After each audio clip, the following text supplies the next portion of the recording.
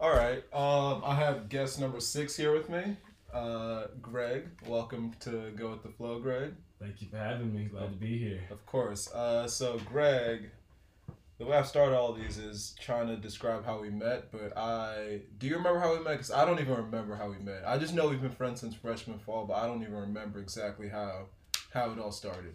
I know it happened through a mutual friend, right? Like, I know I knew Tucson and Andrew first, Sure. and I think they knew you. Okay. And at one point, we all started gathering together, fraternizing, and it just kind of, you got enveloped in, and now we homies. Word, true. Oh yeah, because you guys were all in Forbes, and I'll just Word. make the trek all the way up from Rocky to Forbes. But that's what's up. All right, so real quick, could you just tell us where you're from? Tell us some of the things that you're involved in on campus.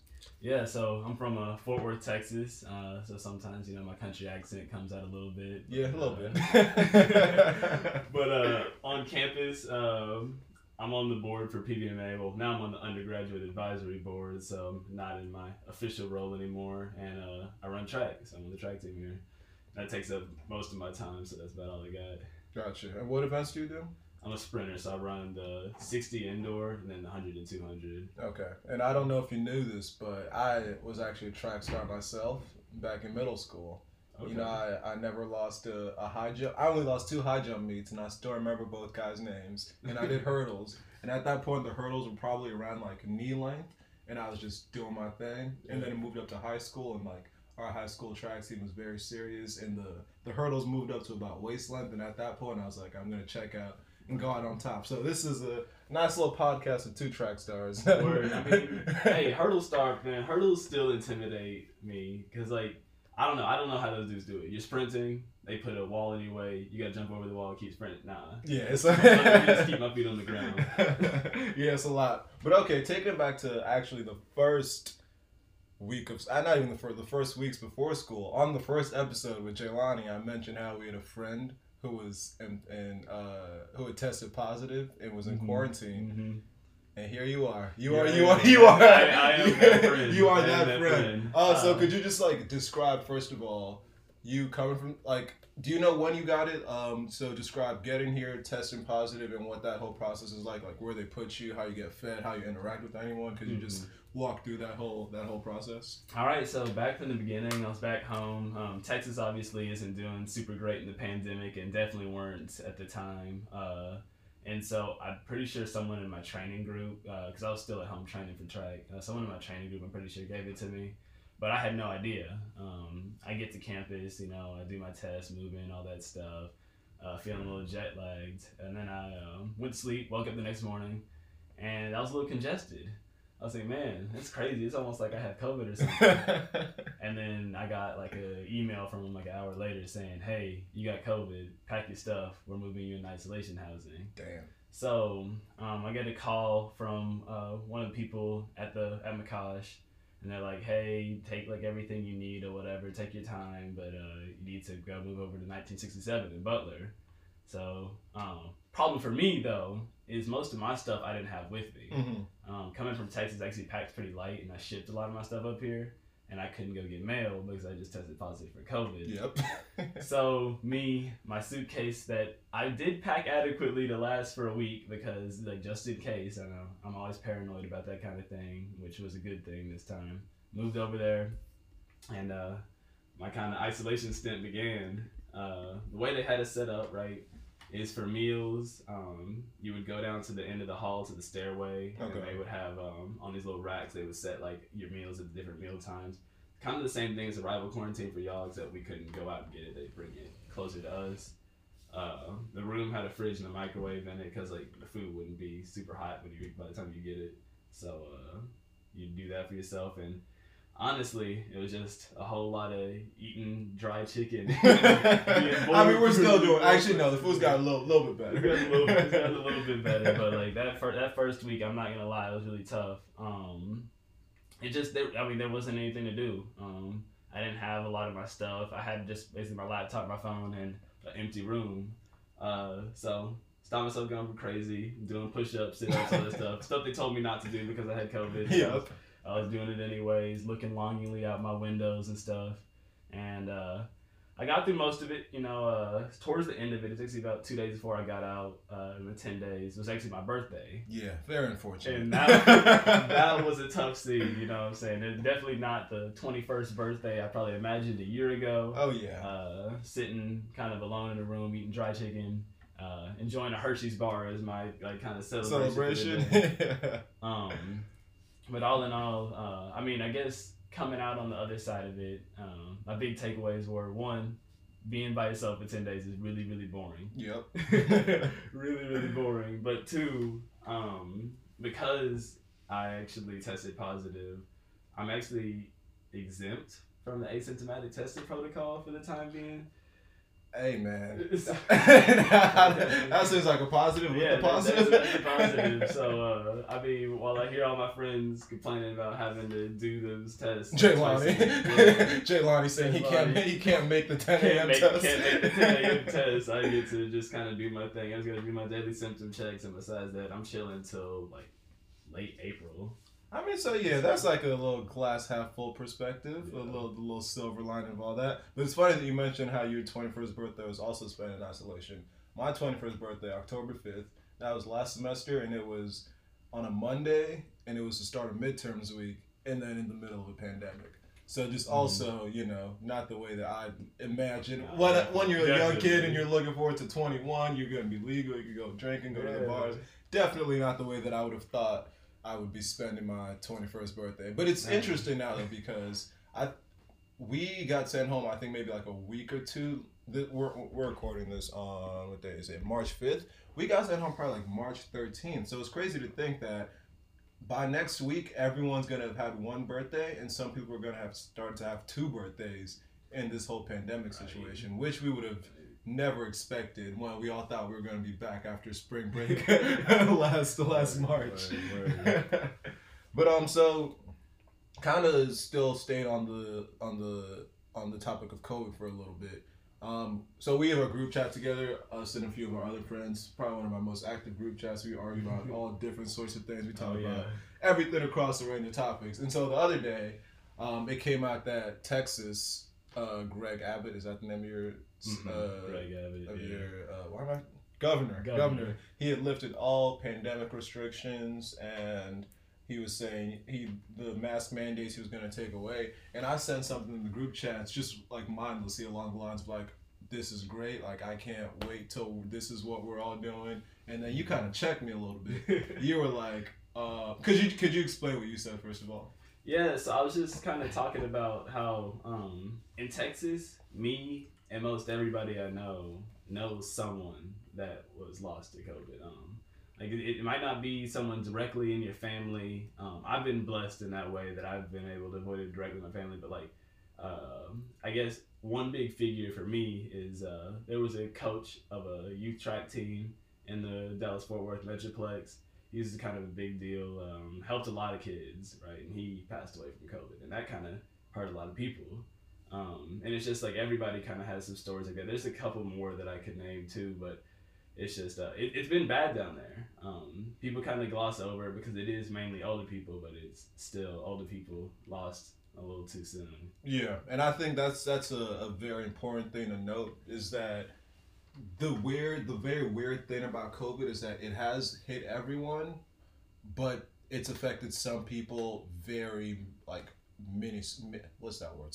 In a very small way. I was about to try to be a princess here and use a big word. Forget that. No need to use SAT words. It's affected some people in a much smaller way than other people. Mm-hmm. And so the way that I approach these things, because I completely see where you're coming from. Is like I've been very blessed. Like I don't know anyone or even know anyone who knows anyone. I guess you're probably the first one now since we're having this conversation who has even lost anyone from COVID. Mm-hmm. And so the way that I've been looking at things is like I obviously I understand the severity of the issue, but when it doesn't even hit you close to home, you never sort of realize it. So then you make the little jokes. You're like, oh, let's open up. We should be more like Florida. So I think that is something very important for everyone to notice, that you never know how it's affected the person next to you. So then when I say things like that, I come across sounding like an asshole. And I should probably try to... No, it's true. And it is what it is. And that's why, you're my friend. You're able to tell me things like that and sort of check me in that way. So, that's a good thing to just sort of put out there, is that this has affected everyone in such different ways. Word. So you need to. It's fair to understand when some people are a lot more serious about it and aren't as willing to joke about things. So. Yeah, just wanted to note that real quick, and that'll actually help us transition into the next thing that I wanted to talk about with you, which is on-campus discipline so far. Mm-hmm. So we had last week or earlier this week, there was an email sent out. Not an email. It was a Princetonian article just about disciplinary action and the social contract violations. So, real quick, do you think there's been over or under 50 social contract violations so far? I mean, like, I haven't known anybody that's gotten into it, and I know a lot of people, so I think under, especially with how well we've been doing on campus, I think. Fair enough. Well, I'm going to read the title of this article for you, and it says, 55 students face disciplinary action for social contract violations, according to Otis report, and 8 students have been barred from campus for the remainder of the semester. Wow. Yeah. So, do those numbers surprise you at all? I mean, yeah, that's like 10 people a week getting in trouble, and that's like a little over a person a week getting sent home. Yeah, that's a higher rate than I kind of expected. I don't know. And it says that this covers September 1st, 2020 to February 26th, 2021, and that they're going to try to release these monthly to kind of keep us updated on the amount of people who are getting sent home. Okay. But just so far, what have your thoughts been on the level of restrictions, the fact that we're only allowed to have 2 people who aren't in the dorm in your room, you're not supposed to gather outside. What are your thoughts on all that? I mean, a lot of it, like, I feel like Princeton's arms twisted in a way on some of the stuff because of, like, New Jersey state regulations and the image they have to uphold. You know, they got to be at the forefront of doing the right thing, leaders of humanity, all that kind of mumbo jumbo they love to tell us. But at the same time, like, certain things, I feel like they scrutinize more specifically than they should. Like, as far as the outdoor gatherings thing, like the language on that's really flimsy. Like what actually constitutes an outdoor gathering? What's really unsafe versus not unsafe? Like what are the conditions for things to be scrutinized for? And then 2, just as far as like on campus policing of like disciplinary infractions and things like that, like how do they know there's more than 2 people in your room? You know how they know. I mean, besides the people that have obviously been reporting on it, but even then, in those cases, kind of like, how did they know? But like, it's like this kind of like 2-sided coin for me, because like one part of me is like they're doing the right thing, they're trying to make sure everything is safe as possible. You know, they've done enough, they're just kind of bringing us back and giving us the opportunity to get together at all. But the other part of me is like, dude, like everyone on campus is getting tested twice a week. Like, the main thing that's actually been protecting us more than anything is the contact tracing. Yeah. And I feel like they could be a little looser as far as what we do with each other on campus, like the other people within that testing protocol. Like, I get if they get mad because you're bringing off-campus guests or going and doing wild stuff off campus, but like, if it's with other people that are in the same testing protocol, I feel like they could be a little looser on it, especially because they can catch it so fast and isolate those they need to isolate. So exactly, and it, like you said, it sort of creates a sort of bubble where you would expect that everyone within that bubble is negative. But it's also it's interesting. So I work at Dillon Gym, which is the like on-campus facility for students to use, like basketball courts, weight rooms, all that good stuff. And so at the start of the school year, the capacity was I think like 30. It was 15 people in like the downstairs area where there's like benches, squat racks, all that type of stuff, and it was I think like 25 on the main gym floor. And over the first like 3 weeks, those numbers have been increased because they're adjusting to see that, oh, these rules that we came in really strictly with, we don't actually need to be as strict because we're seeing that people are staying safe, there aren't as many cases, and so we're able to like loosen the restrictions a little bit. So it would just, in my opinion, it would be nice to see the university first of all, I love Dillon. Best job on campus. My bosses all fantastic. They're the best. It would be great to see the university act like Dillon is acting and just loosen the reins a little bit. And then if it ever gets to the point that maybe we needed to tighten back down on things, I think then it would be appropriate. But there's no reason that I think flexibility should be the one trait that everyone is willing to adopt this semester, in my opinion. And so far, it hasn't seemed like the university has shown any sort of flexibility towards the social contract, which is not the best to see. But hey, what you gonna do? I mean, it kind of reminds me. You check the COVID dashboard, and you'll see like no new cases over the past couple of days. And There's a dashboard. There's a dashboard. What is a dashboard? So there's a COVID dashboard, right, and it keeps track of like any positive cases over like the day previous, and just like collectively over the previous week, and just like total case counts, positivity rates, all that kind of stuff. So you can kind of keep up with that. And I'll go check the page, and I'll see no positive cases over the last couple of days, and it'll still say like campus safety level moderate. And I'm like, I don't know. I think this is the best I could ask for, especially being from Texas. Yeah. Here that I was, so. Yeah, exactly. So I mean, hopefully, maybe President Ice Gruber's he's a fan of Go with the Flow. Maybe he's listening right now, thinking. Also, first, I was talking about this. I talked about this last episode, but I would love to get that man on here, just like chop it up about whatever, football, sport, whatever he's into. Yeah. Not like grill him about being the president, because not the easiest job to have. So it is what it is. But then also, on the first episode with Jelani, we kind of predicted that it would be freshmen who would be the first ones to get kicked off campus and probably the ones to get kicked off the campus the most. Do you think that out of those eight people who've been, I mean, they didn't reveal these numbers specifically, but out of those eight, how many would you say are freshmen? I'm guessing at least half. If I was going to just wager, I'd guess at least 4 of them are freshmen. And honestly, I'd guess that they're freshmen that were snitched on by other freshmen. I think that's how that probably happened.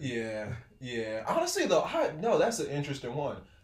I don't think it would be freshmen snitching on other freshmen because they're all in that same boat of really trying to meet new people. It's actually kind of sad. I was with one of our RCA friends, and he was talking about how this semester there's been so many instances of not just students reaching out about how lonely they are and how the fact that they haven't been able to meet anyone, but the fact that parents are also reaching out saying like, oh, my kid is really lonely, that sort of thing. So I don't know. I would hope other freshmen aren't hitting on other freshmen trying to make friends and socialize. So I'm thinking it must be the sophomore. My aim is, if I have to predict, most of the cases are sophomores snitching on freshmen. I have no basis behind that, but that's just the way I feel. Word. I mean, that could be an accurate prediction. You get a little more comfortable when you're here. You have your group of friends already. You can pick your 2 that you want in your room at a time. But for them, it's a little more complicated than that. Yeah. So, I mean, who knows? Hopefully, things get loosened. Freshmen are able to meet more people, because I still feel really bad for them. My next guest, I don't know who it is yet. I need a freshman on here. I need to get into their. I need to understand what this year has been like for them, because I've been calling freshmen endangered species. They're on the verge of going out. I just feel like they're not even getting socialized correctly to understand what Princeton's like. Which is why they're endangered. I was talking to some freshmen the other day, and I just was thinking about it. I was like, what do y'all call Wocox Hall? And they said oh, we call it. I just say the first dining hall. That is so sad. And it just confuses me. Yeah. They would say that, and I don't know. My ears don't perk up. I don't know what they're talking about. They don't know the language yet, and it's kind of a weird thing because I don't know. The other day, not even the other day. It was it was second, third week. I was with one of my friends, and she introduced me to one of her freshman teammates, and then she asked us to show her where Frist was, and I was like, what you mean you don't know where Frist is? And for everyone, Frist is the main campus, it's the campus center, it's the hub of campus. You get your mail there, you just go hang out, play, in regular times, play ping pong, there's late meal, everyone hangs out there, and she was a few weeks in, didn't know where Frist was. I was like, this is the saddest thing ever, but it is just kind of a result of this year. We're kind of transitioning forward a little bit. This episode is going to drop the first day of spring break. So, happy spring break, everyone, if you're listening on this day. But what are your thoughts on the fact that we have basically just a glorified extended weekend, and that's being called our spring break? How does that make you feel? I mean, the whole way that they've been dealing with shortening these semesters because of COVID has made absolutely no sense to me, right? I don't think that the extra 2 days or the extra 3 days of spring break that they should be giving us would really make that much of a difference in overall safety. And if someone wanted to go home earlier, they can. They will. That's the thing. They need, people have been leaving and come back, and if going forward, if people want to leave and come back, they will. Yeah. So it's just, for me, like a lot of like it's a lot of stuff that doesn't make sense because deadlines are getting moved up for various things. You know, the semester is progressing so much faster, and that's on top of like the compounding stress of just the whole pandemic and loss of all the social stuff. So I don't get it. I don't understand their point in cutting those 3 days off. I have no idea why they thought that was a good idea to just continue to crush us with more schoolwork, but. Yeah, and I think I want to talk about this one article about Zoom fatigue that I saw with you, so we'll talk about that next. But I don't know if any of these higher ups, I don't even know who makes these decisions. I don't know if they understand what this semester, not that this past, since we've been sent home, I don't know if they've really understood what this would all look like for any of us. Mm-hmm. I'm thinking that in their minds, they're seeing it as just virtual schooling, so maybe it's a step back and it's actually a little bit easier, so we would potentially need more of a break.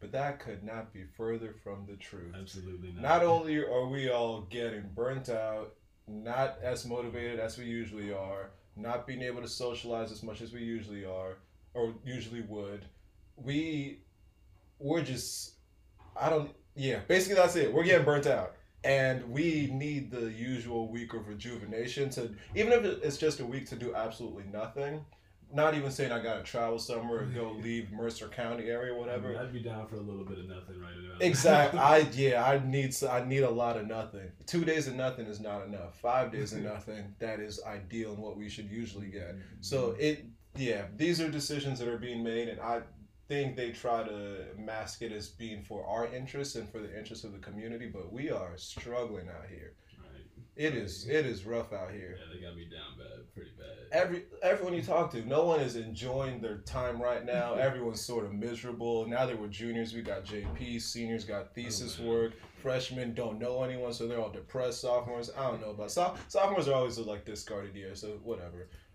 Nobody's doing great, and the fact that they thought that the way to make us all feel better is to just shorten our spring break, I just don't understand where their minds were at with those decisions. I'm studying sociology over Zoom. Okay. That don't even make sense. It does not make sense. I'm interviewing people for my sociological study over Zoom. Over Zoom. Yeah, it's just none of it makes sense. And honestly, we could just get into that right now because there's this article that I saw the other day, and it says it was a Stanford research article, and it says Stanford researchers identify 4 causes for Zoom fatigue and their simple fixes. So this was sort of the first article or first research paper that really identified Zoom fatigue. Mm-hmm. And I put that in quotations because that's a word or a phrase we've been hearing ever since we've gotten on Zoom. But this is the first research paper to really identify it as a real thing that's going on. So the 4 reasons this article says are: 1, excessive amounts of close-up eye contact is highly intense. Do you agree? I mean, those breakout rooms, it's like, it's kind of hell, not gonna lie. We're just sitting there looking at each other and we're like, it feels mad close. Breakout rooms are the bane of my existence, bro. I think, so it's real funny because I think we all saw this transition. When we first got sent home, I don't think any of our professors or preceptors knew how to use it. And then we came back for this year, and then they're just real breakout room happy. For one of my classes, they put us in 4 breakout rooms over the course of 50 minutes. Half that time is transitioning. What is the point of that?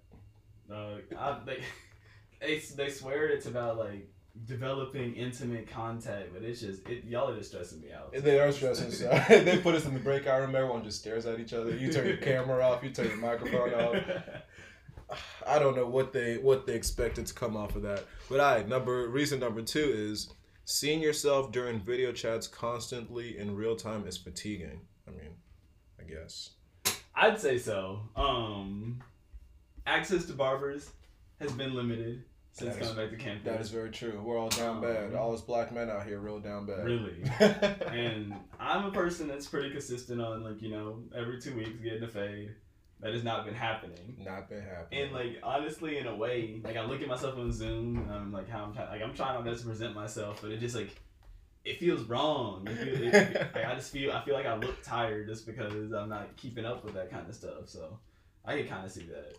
Yeah, if you see me wearing a hat or a beanie, it's because there's no barbers around here. I can't get a haircut. I got my last haircut 3 weeks ago. We were talking about potentially getting a haircut today, but we have midterms next week. So I was saying that I want to look like I'm struggling. I don't think I should be looking. I want to look like I look the part. Yeah, exactly. I want to look like I feel. So I'm not gonna get a haircut all next week, but hopefully, maybe that'll be what I treat myself to for our 4-day spring break. I go get a haircut. Celebration. So yeah, that'll be a little midway point celebration. Reason number 3: video chats dramatically reduce our usual mobility. I mean, I guess I'm an animated talker, but like at the same time, I can do the same stuff in the Zoom window. I mean, I guess like just the fact that like I'm not going anywhere to talk to people now. Yeah, I think that's the way that I read it. Is usually we wake up, walk however long to first class. After that class ends, you walk however long to your next class, and you do that for however many classes you have. You'll walk to the dining hall in between, and all along the way, you're going to be interacting with people in person. But now, I wake up, roll out of bed. I've been consistent in trying to work out before classes, so do that, and then it's just in my desk for the rest of the day for as many classes as I have. Yeah, I hop up, get that shower, head to the dining hall, and grab breakfast, and then it's just like, honestly, just at my desk, because I also do a lot of work in here too. Because that's what I would traditionally do. Sometimes I actually try to switch it up and get out, but normally like my room is kind of the place I come back to, and then I spend the rest of my time out and about. But that's actually been kind of a detriment now because I have to be here anyways. Yeah, that's another transition that I haven't liked. I remember freshman year, I literally was only ever in my room to sleep. And now it's flipped where the only time I'm not in my room is like when I'm walking to the dining hall to grab food to come back to bring to my room to eat. So the way that everything's just sort of flipped on its head is not something that I'm a fan of. So I can see that. That definitely is contributing to the Zoom fatigue. And then the last reason it says is the cognitive load is much higher in video chats. I remember talking about this in one of my classes last semester. We're very, like, humans are just by nature, when we communicate, we notice, like, little stuff that you don't really think about as far as communication. A lot of that just gets cut off by Zoom. Because one, it's like, digitally, you can't see depth, and that just throws your predator brain off. But two, I don't know, like, any, like, little body motions or the way someone shifts in their chair, all that stuff, all that kind of, like, nuance is lost. And that can be really, like, hard on our brains trying to work without that kind of stuff. So... Yeah. So basically, moral of the story is this is something that we need to forward to I's group. Who sent us these emails? Who sends these emails? I don't even know. Like I said, I do not know who these decision makers are, and they probably do that on purpose so we don't send them mean emails. But basically, they need the board. They need to see that Zoom fatigue is a real thing that most of us are probably suffering from, and 2 days of spring break is not the way to fix it. And actually, I wanted to talk about this with you. Did you see the email that they sent us for the spring break programming for on-campus and virtual calendar events? I have not. You have not? Okay, so I'm going to just read off some of the events that they're going to be having for us over the course of the 4 days, and just let me know if it's something that you're interested in attending. Alrighty. First one, putt at Dylan Gym. I love Dylan, so I got to shout out to Dylan. You're good. Well, I'm not going to... I mean, that sounds kind of gas, you know? Yeah. That's a step in the right direction. Okay, that was fair. Okay, film screenings, virtual film screenings. Will you be attending? See, those always feel weird to me because, like, even though there's other people in the call or whatever, it's still just like you're watching a movie by yourself. Exactly. Because you can't feel anybody else there. It's not social at all. Yeah. It's just you by yourself. So might as well just watch the movie. Exactly. So you will not be attending. Boom. Next one. Get your sleep together. Sleep for success at Princeton and beyond. What is this? Is this a class to learn about and discuss the science of sleep, sponsored by Princeton Athletics? Will you be attending this? These are, first of all, I just want to say these are the things that they expect to keep us engaged and keep us from not leaving campus and that sort of thing. So y'all just preface with that. I mean, just thinking about that event is kind of fixing my sleep schedule because I'm getting kind of sleepy thinking about it. Yeah. Next one, intermediate ballet. Never been much of a dancer. Yeah. So not my wheelhouse. Might have to pass on that one. Yeah. Okay. Next one. Arts at Work. Artist statement writing workshop. I don't know what that means. That's what I'm saying. And this is just the first day, dude. And basically my point is, they have 4 days of events like this. that they expect to keep us engaged and keep us not wanting to leave campus. But like, come on. What you think? You think on my day off I'm gonna be going to the not lost art of the art of letter writing? Uh, And this is sponsored by Athletics. I'm sorry, Athletics, but this sounds trash. I can't even hold you. What else is there? Oh, actually, this one sounds pretty cool. Game night at Princeton Stadium. This event will feature yard games galore, and with 4 stations of up to 10 people, friends can gather, play, and have a great time. Games include cornhole, can jam, ladder golf, and field day games. That might be the only event on there that would get me. I think 5th grade me is real excited right here. It reminds me of field day. Oh, that's tough. I feel like the common trend has been kind of like we like the ones that get you somewhere together with people and do something. I don't know. I guess that's what we kind of been looking for. That's the thing. I don't know if any of the virtual programming will be as big of a hit, but maybe the in-person stuff could work. Putt at Dillon Gym, game night at Princeton Stadium, all that kind of thing. Mm-hmm. So yeah, just I don't know who's listening that could help out, but do better. We need more of a break, and we need better activities to try to keep us engaged. Unite the people, bring us together. That's all we got. That's virtual going on. That's all we can really ask for. But okay, so kind of transitioning into athlete Greg. That's me. That's you. You kind of mentioned this at the start. You said you were on track. So first question: when did you commit? Were there any other schools you were looking at? And yeah, those will start us off.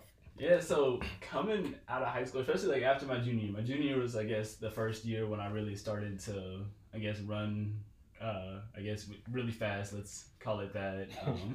Started getting recruited, and at that point, Princeton wasn't on my radar at all. Like I had no way thought of Princeton at all until Coach Abdullah, my coach now, showed up over the summer to recruit me. He came over to the house, spoke to my family. And I really liked some of the things he had to say. He seemed like a good dude. So I was interested. I agreed to come on a visit. Other schools I visited Alabama, USC, and TCU. My biggest decision was between USC and here. TCU was also up there pretty high just because so my dad went. My dad ran track there. He's in the Hall of Fame there. Oh. So he kind of like following his footsteps, feeling like track royalty in a way. But yeah, so going through that process, I went on my different visits, and actually, funny enough, Princeton wasn't my favorite visit. My favorite visit was USC. I can imagine how USC would be. This is Southern California, not South Carolina. Yeah, Southern California. Big difference. off a pure entertainment perspective, they took me to Venice Beach. We went out to a nice restaurant. I was hanging out with the team. It's like one of the best track teams in the country. All that stuff. So they sold me on all that type of stuff. But what I kept coming back to from our Princeton visit was just at one point we'd all sat down for a meeting in Frick, in like the Frick basement kind of lecture hall. Oh yeah, I'd come lecture there. Mm-hmm. Yeah. And we had a meeting there, and just some of the guys on the team spoke to us, and I don't know why I just kept thinking back to like how the guys spoke, and I was like, man, these guys are really bright. They're really about it, Princeton isn't like a track school.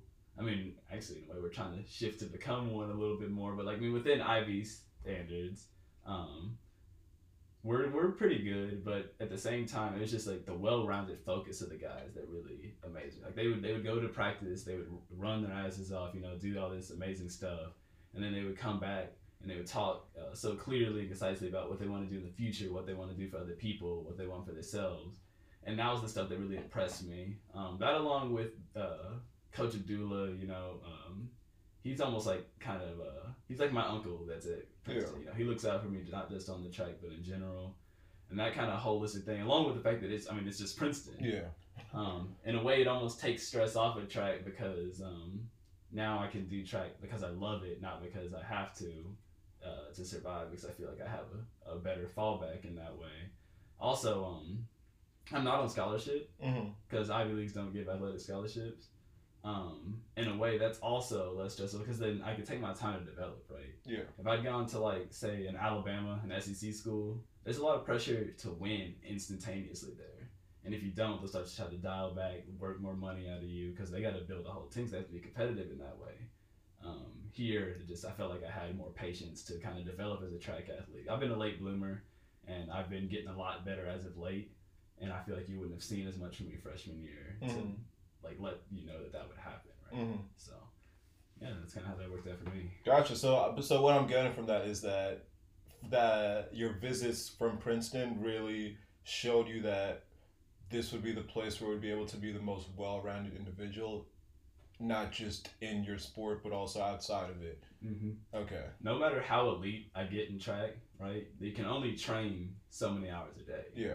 And then the rest of the day, I'm just Greg. You know, I'm not Greg. Just Greg. I'm not Greg the track athlete. Nah, to me, you're always Greg the track star, bro. So Come on. I wanted to build myself out all the way as well as I could, so that all 24 hours of the day, I'm the best I could be. Gotcha. And I think we went to one of your races freshman year, and you just said that you're a late bloomer. I would not have been able to tell. I think you won that race. I think so. Probably. But I don't know. My goals. I'm pushing myself to try to compete at kind of the national level and things like that. That's where I was in high school. That's where I'm working my way back to now. Is the transition into college. You know, racing against 22, 23-year-old men. I was 18 at the time. Yeah. Was a little rough, but you know, starting to work my way back into it as I catch up a little bit physically. Gotcha. And even this is just a little sidebar, but as a non-athlete, I think one of my favorite things about Princeton is the fact that because it's such a small student body and the athlete percentage is like 20%. I think it's like 18, 20 something around that. I really like the fact that when you're able to meet a bunch of people and have different friends involved in a bunch of different things. Like I know you on the track team, friend on the lacrosse team, friend on the basketball team, friend on the room with some football players last year. I really like the fact that I could go see my friends perform at the D1 level. That's just something that's been really cool to me as someone who's into sports. I don't think that's something people get everywhere. If you go to like an Alabama, I don't think you're able to know people on a very personal level on a bunch of different sports teams who you can then go out and support. So that's just a little sidebar. That I think I really do enjoy that, being able to go support my friends who are competing at the highest level. Absolutely. Yeah, because other places it's a little isolating. You know, they have athlete-specific dorms, athlete-specific dining halls, other type of stuff. But here it's just like, I'm just a student and I also run track. Yeah, exactly. So. And when did you commit? I think it was, I waited till late. It was like the spring signing day. I think I signed in. A senior year? My senior year. Oh, that's late. I talked to my friend Gabby, who is on the lacrosse team. She was the last episode. She said she committed, I think, freshman year or like early sophomore year. Yeah, for track, especially since track is so development based because it's a game of like hundredths of a second, right? Most people don't sign until like, I mean, you can commit whenever you want, but most people don't sign until like at least fall of their senior year. A lot of the time, spring of your senior year. Gotcha. And then also, since you obviously, so track you run indoor track also, so you kind of had that season a little bit last school year or no? We got all the way through our conference championship. Okay, gotcha. So walking back all the way to last March, can you also just describe to me what your emotions were like during that whole period of time, just as the different steps of news were coming out until eventually we were all sent home, and then fast forwarding to now where we are the only Ivy League conference who are not the only D1 conference who are not participating in sports this year. Yeah, so hearing the decision originally last spring, you know, I mean, it hurt really bad. Not just for me, but like for our team as a whole. You know, these are the guys you've been working with all this time, especially our seniors. Felt particularly kind of bad for them because they've been working so hard all for this, and then it's just kind of yanked out from under them. That being said, I tried to turn my attention to the future as fast as possible because that was the only way to really get through it. Went home and just started just like kind of working my butt off, you know. I went through some things in training that I'd never gone through before, working just like trying to kind of get to that next level. And so that was honestly my coping mechanism, right? When I first got home was I was just work as hard as I can, you know. Everyone else is frazzled right now. Everybody else is down. Got to take advantage of this time to try to get better. So that loops all the way around to this fall. I obviously didn't expect to have an indoor season this year, so that was fine. It actually works out now the full extra year of eligibility rather than just one season. But then when we got to the springtime, I came back kind of anticipating that we'd get to run something, right? Yeah. I mean, everybody else is running indoor right now, so I was like, the worst case, we were outdoor. And so getting that email was I was dumbfounded. I don't know how else to word it. It was just like a shock. I remember reading it and then being like, dang. And just going outside and kind of going for a walk. I mean, like, it's crazy that I'm just losing 2 years of my, like, I guess athletic. I wouldn't call it my prime yet, but like my athletic youth to this pandemic because of that. And it's even more frustrating now than it was last year because it's not everyone exactly hit by it. It's just us. So I'm having to watch some of my friends that I grew up running track with in high school and that kind of stuff get to continue to compete while I'm kind of on the sidelines. But again, just kind of solution, been digging my nose in, working as hard as I can because, I don't know, just trying to stay ready. Whenever the opportunity comes, I want to be able to capitalize on it, but there are times when it just does kind of hurt seeing everybody else get to chase the dreams. Yeah, and that's something that I completely understand, and that really brings me to one of the things that I wanted to talk about with you, because we talked about this in our group chat already, but I remember I sent you the screenshot, and it was something that a parent posted, and I think it's the class of 2022 parent Facebook group chat, and there was this post basically. It's a long post. I will not be reading this entire post, but the general description of the post is that there was this mom who was under the impression that athletes were being treated a lot differently this semester. They were being allowed to go. The thing she mentioned, she's like, oh, they get to go hang out off campus in off-campus apartments. They get to go eat on Nassau Street. She said that they get given scooters and they get given so much gear. And she was describing how the Princeton playbook, which is the way to approach defeating Corona, I guess, on campus, was put in sports terminology and just a bunch of nonsense. And so I remember I said this to you and you had a very strong reaction. So what would you say to Jane Doe over here? I mean, one, it sounds like she's just misinformed. Yeah. For the most part, and like, I don't want to get too mad at her for not knowing what she's talking about, but she doesn't know what she's talking about. Right? Yeah. I have an electric scooter that I use to get to and from the track because it's on like the opposite end of the campus almost. Let me just note that those are not unique to just the athletes. It's not just an athlete thing. And then two, I bought it with my own money. Yeah, you do not get given them. But yeah, that was not a gift from the department. And then just like some of the other things she's saying is like don't even make sense. We get to go to Nassau and eat like. So do I. I was on Nassau the other day. They're getting off campus apartments. They just happen to be off campus in an apartment. I don't understand. My main thing that really like confused me when I was reading that is I just didn't know what her goal was. Did she want them to crack down on athletes and like not let us practice anymore, or did she want like her I think it was her daughter she was talking about be able to participate in her club groups and things like that?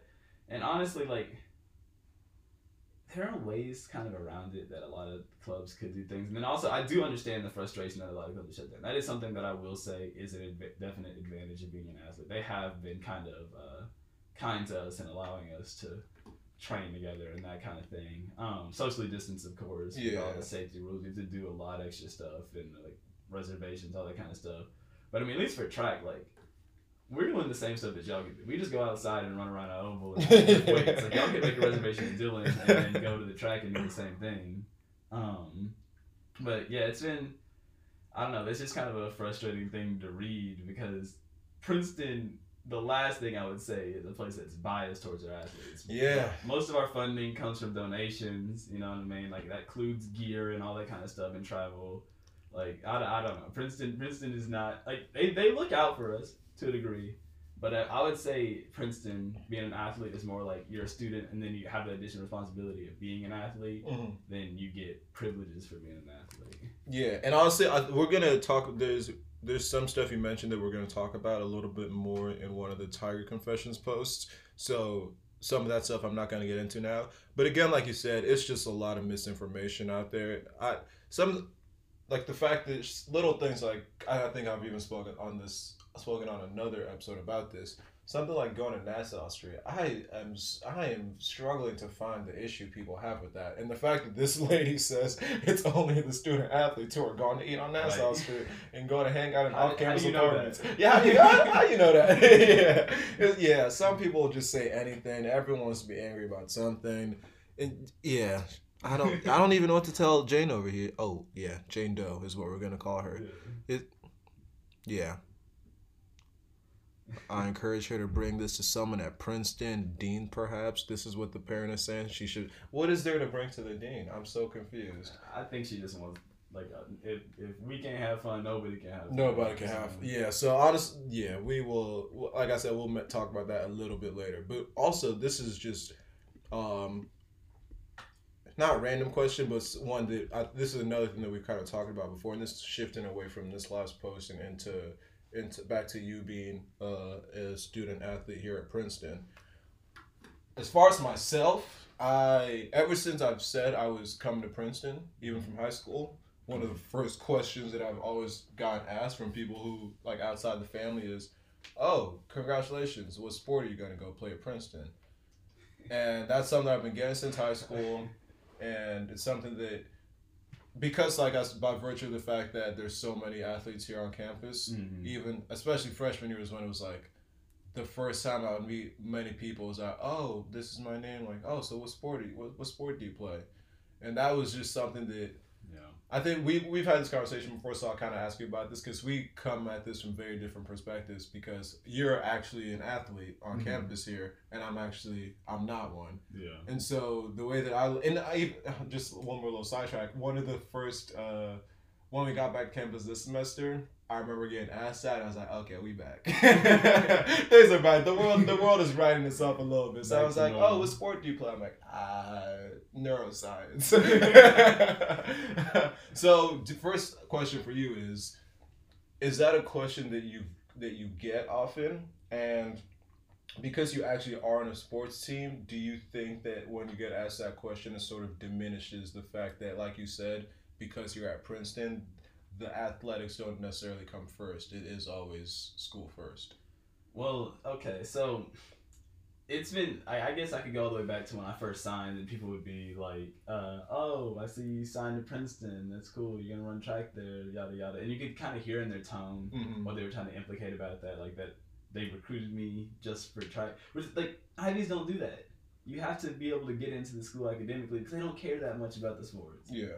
Like, the sports is a boon. It definitely helps my application. I'm not going to lie and say that wasn't, but it was an extracurricular like any other, I think. Yeah, it's not Duke basketball or Alabama football. Absolutely not.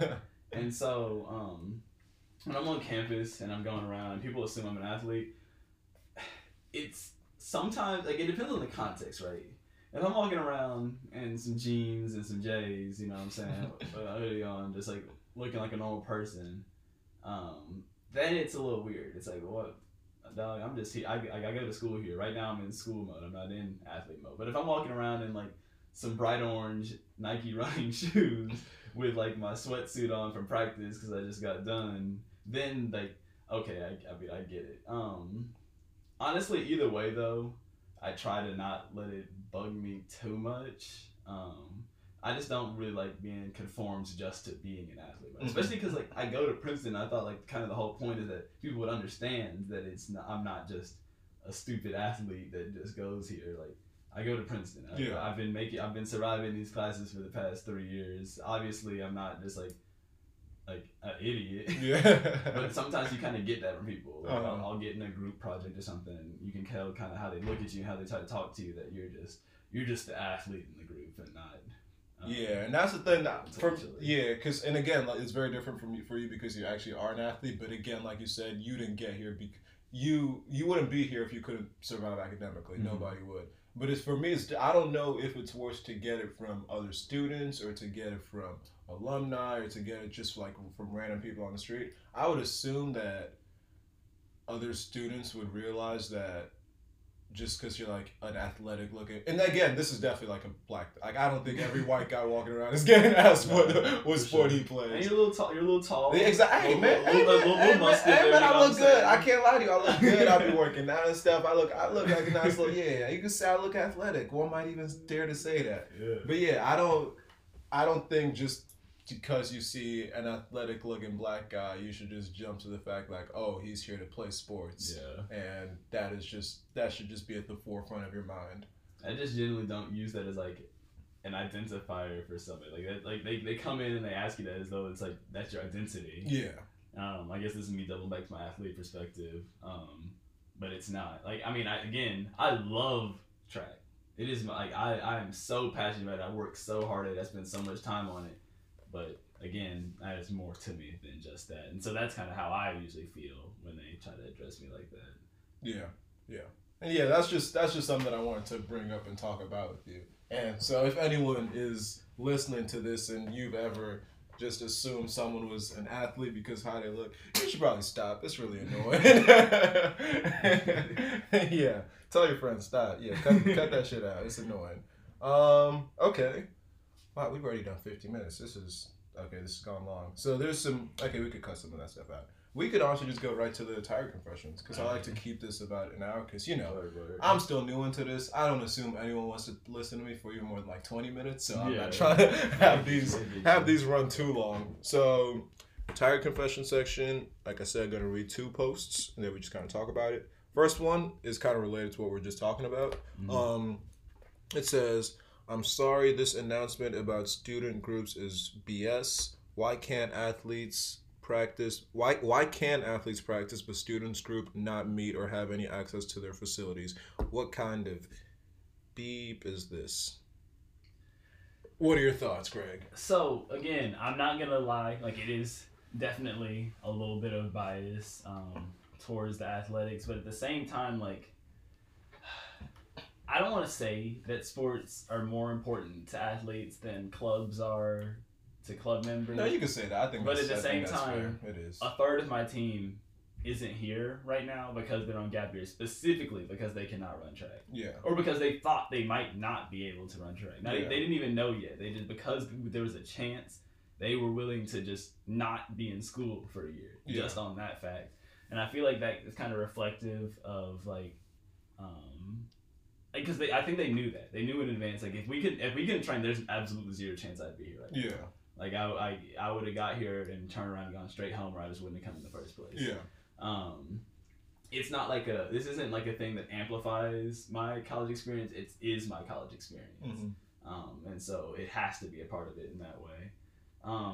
That being said, like again, it is definitely a little biased towards that, but at the same time, like at least for my sport specifically, we're not doing anything that anyone else can do. I guess our access to the indoor track is a little different, but even then we're trying to be there as little as possible. We have a weight room just like Dylan's, and we have a track just like everybody else. So that's kind of how it works for us. Yeah, and honestly, I guess student groups that would have facilities that they needed access to, maybe like a dance studio, maybe like a dance group. But I think there's most groups on campus. Actually, I don't know. Some groups have the ability to meet in ways that, first of all, I'm just gonna say this because there was this email or I think it either an email or was in a news article or something. I think it was in the disciplinary Princetonian article about how one of the dance groups held an arch sing. And not dance group, one of the acapella. That would be a stupid thing for the dance groups to do. No, but one of the acapella groups held an arch sing, and they got in trouble for it. And my thing was like, first of all, the fact that you would advertise it under your group name is just stupid. Mm-hmm. If you're gonna do that sort of things, if it's a collection of X, Y, Z, if it's a collection of Jake, Martha Stewart, Jake, whoever, and it's just a collection of individuals who happens to be under an arch singing together, can you really get in trouble? I would assume not. If you advertise it as X acapella groups saying, oh, we're going to be meeting here to hold an arch sing, you will get in trouble. Yeah. So just little things like that to just not be completely stupid and try to find ways to not draw attention to yourself unnecessarily. Like Honestly, no. I was gonna say something, but it might have been like snitching on myself, so I'm not gonna say it. But as a person in a group who's not allowed to meet, there are ways for you to meet anyway, and just work within the rules if you can. I'm not gonna be out here promoting breaking the social contract. So yeah, work within the rules, and you can find ways to meet. So unless you're even if you're a dance group, I don't know, go to the go and frisk and just dance. I don't know. I mean, for us, like even before we actually got approved for the facility and stuff when we first got back in camp, because we didn't get to train right off rip officially. We would just like get together in small groups and we would just find somewhere. You know what I'm saying? It could just be a field or something. We would because like for me, it's like that's how much it matters to me. It's not like if the social contract allows it, I would love to do this. It's like I have to do this. Exactly. And I think what you mentioned is a big difference. Yeah. I don't know if these people actually want to do what they say they want to do that bad. Like if I was in this situation where I can't do it, like I said, I'd be at home. Yeah. I'd just leave. Yeah. There's no chance I would sacrifice that for that. So. Yeah. So basically, in conclusion for this one post, there's you need to not be too confined, I will say. And just because there's certain rules, there's ways to work within the rules no matter how strict they are. And just be a little smarter about what you do and you should be okay, I think. So yeah, that is Tiger Confession number 1. And the second one says, about a completely different subject matter. Why am I like this? Exclamation mark. I have friends here, I think about texting them to hang out and my brain just shuts down out of sheer terror, and then I get lonely and depressed because I feel like I don't have friends, but I do, but I am in this big war with myself, so I'm prevented from actually accessing them. Thoughts, Greg? That is an intense personal struggle. And something that everybody has moments with. I mean, I can't say that I haven't had it myself, you know. There's definitely been some days where I've been a little lonelier than I had to, because I honestly, for me, in a way, I feel like isolation's almost become a habit, and I can kind of feel that emanating from that post as well. If you're not really consistently testing say it's like a bungee cord. If you're not consistently testing the cord, it might get dry and snap. Right? Yeah. And I feel like that's kind of almost how they feel. Like they haven't really been doing these things with their friends and seeing it, and you don't get that reaffirmation that y'all are still connected in that way. And so you can feel almost kind of burdensome, especially when there's no casual happenings on it. You have to put in so much effort to meet with people, with all the school stuff going on, and just overall, I feel like just depression has really got a lot of people trapped, because when you don't have that energy to go out like that, this is the situation where you are really just stuck by yourself. So I sympathize a lot with this person. I want you to say just reach out to me. I'd be down to talk to him, because it's just it is a really tough case. It's a really tough situation. Yeah. And I agree with a lot of the things that you said. This is definitely something that everyone, I think, especially over this last year, has experienced at some point. Because like you said, we aren't having the casual happenstance meetings with people that occur when you just walk around on a daily basis, when you're going to class, hanging out at your eating club, doing whatever, where you would be bumping into so many more people on a daily basis, and that would force you to interact and maybe set up a future meeting in that chance meeting. With the way things are set up this year, every interaction for the most part has to be deliberate. And it gets to the point where it's exhausting. First of all, yeah, it is exhausting, but then also after, say you haven't had contact with someone for so long, even if they're you're friends with that person, you might start to feel like the relationship or the friendship isn't as strong as it is, although that might actually be the case, and the person might actually be wanting to reach out to you also. I know that definitely happens with me. There's people who definitely pre-pandemic, we're cool, we see each other all the time, we say what's up. We might not text as much over the course of the pandemic, and then we get back and I'm not sure where I stand with the person, so then I'm like, okay, maybe it's best if I don't reach out because I don't know how they feel about me. When in reality, I'm probably making all that up in my head. Yeah. And if I reached out, we would hang out and it'd be just like back to old times. So that's definitely something that every single one of us is a victim of. And even now that I'm saying this, that just makes me want to go reach out to some people and just catch up because, like you said, everything has to be very deliberate. So I will just say this is something that everybody experiences. Don't be afraid to reach out to your friends because it sounds like these people are your friends. They're not just like strangers that you're just trying to hang out with. They are your friends. They are probably feeling the exact same way. And I find this happening all the time. It's just like one person is waiting for the other to reach out. Mm-hmm. So whoever does it first, it will just lead to whatever sort of connection that you're looking to happen. So yeah, don't be afraid to reach out.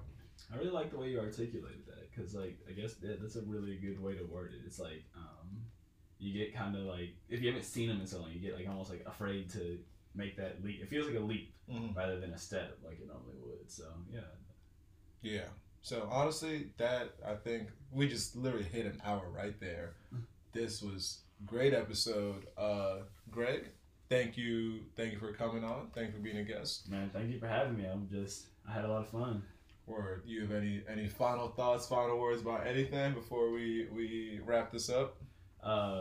Make sure y'all love yourself, you know what I'm saying, and love other people. I feel like that's a good way to carry yourself and live your life.